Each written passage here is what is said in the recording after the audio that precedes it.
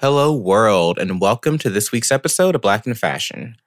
I know you all are going to get so tired of me changing the days, but I think I do like to release episodes on Mondays, so we're going to try for Mondays.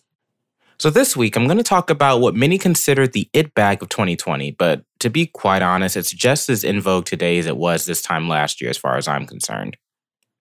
Dubbed the Bushwick Birkin, this bag has been worn by the likes of Solange, Selena Gomez, Dua Lipa, and most recently, Beyonce.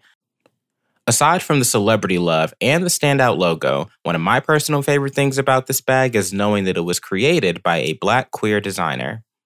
If you haven't figured it out by now, I'm referring to none other than the Telfar bag.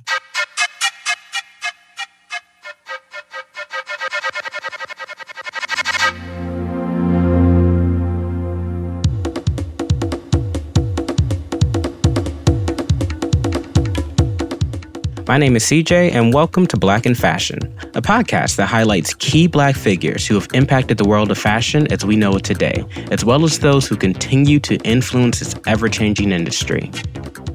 Each episode, we'll profile different people from past to present, as well as conduct interviews and engage in dialogue around race and diversity within the fashion industry. Now, I know you've seen this bag before. Everyone's seen this bag at some point. Even if the name doesn't sound familiar, you've likely seen this bag somewhere online, if not in person.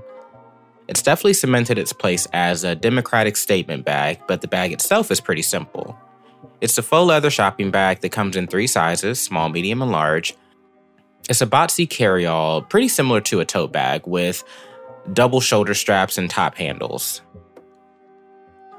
The most identifiable feature is the embossed logo on the body of the bag. It's a giant capital C encasing a slightly smaller capital T representing the initials of the brand's founder, Telfar Clemens. Price-wise, the bag runs anywhere between $150 to $257 depending on the size.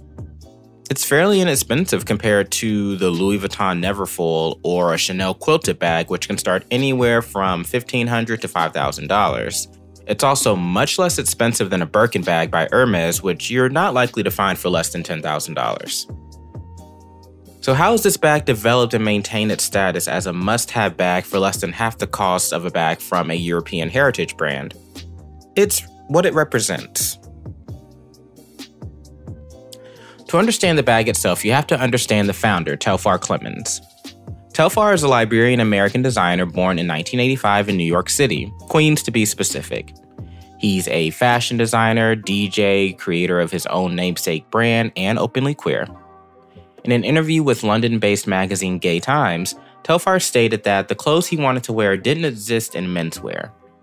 He also mentioned being attracted to the conceptual advantages that women's wear had over menswear, which is very true in most cases.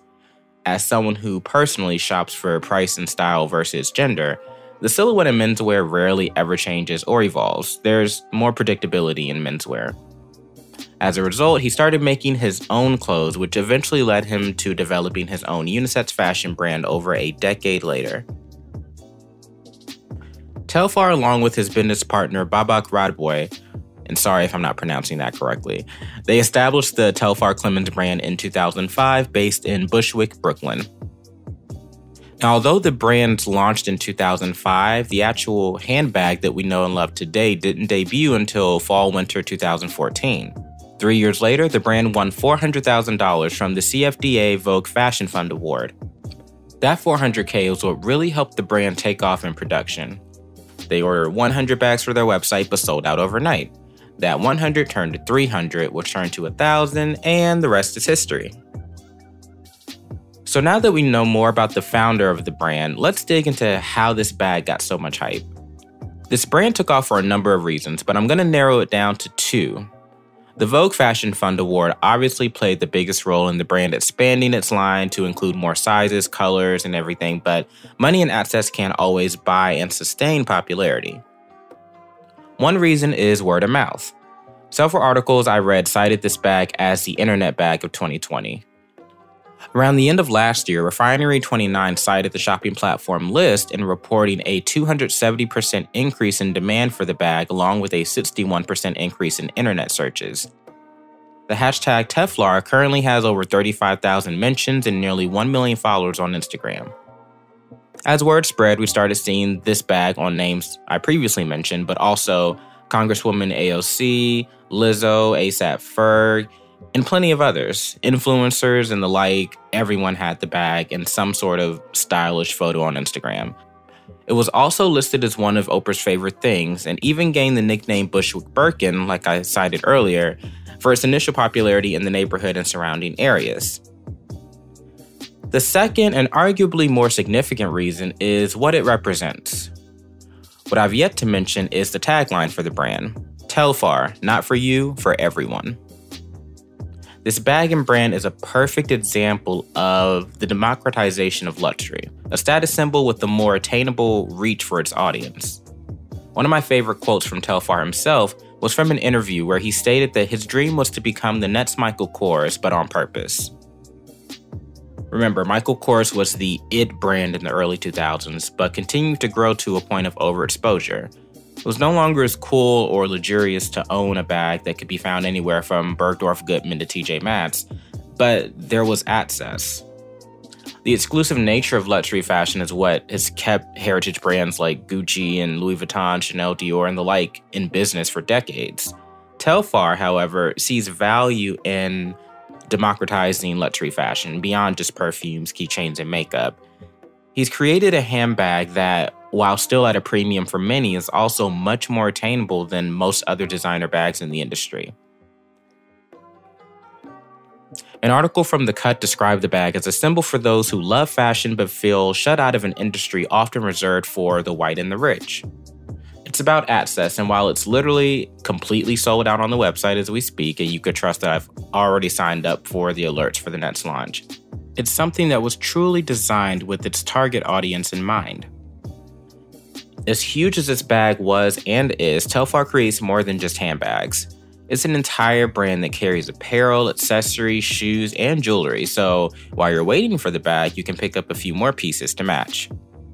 They've collaborated with brands like Converse, UGG, and even White Castle. And yes, when I say White Castle, I am referring to the fast food place. In fact, Telfar's fashion made an appearance at the Tokyo Olympics sported by the Liberian Olympic team. He's also just launched a sportswear collection titled the Liberian Collection, tying both the Olympics and his Liberian heritage into this nearly 50-piece collection. Genderless, democratic, and transformative are the adjectives Telfar Clemens uses most often to describe his namesake brand. I'm going to paraphrase Divine Blackshear's article in The Cut by saying that this brand was embraced by the young, creative, and a fair amount of queer people of color in New York, and it continues to function as both a fashion statement and an undeniable it bag. Most importantly, it's a symbol of group identity of the young, diverse creatives who don't always fit into the antiquated view of gender, fashion, and society.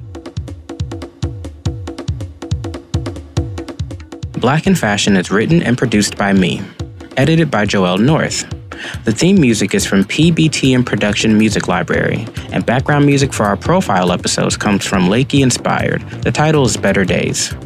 Please like, subscribe, review, and rate Black in Fashion 5 stars on Apple or wherever you get your podcasts. You can also find us on Spotify, Google Play, or SoundCloud. Lastly, follow the show on Instagram and Twitter at BLKNFSHN.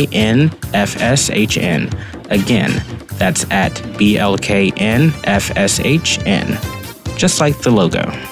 Thanks for listening.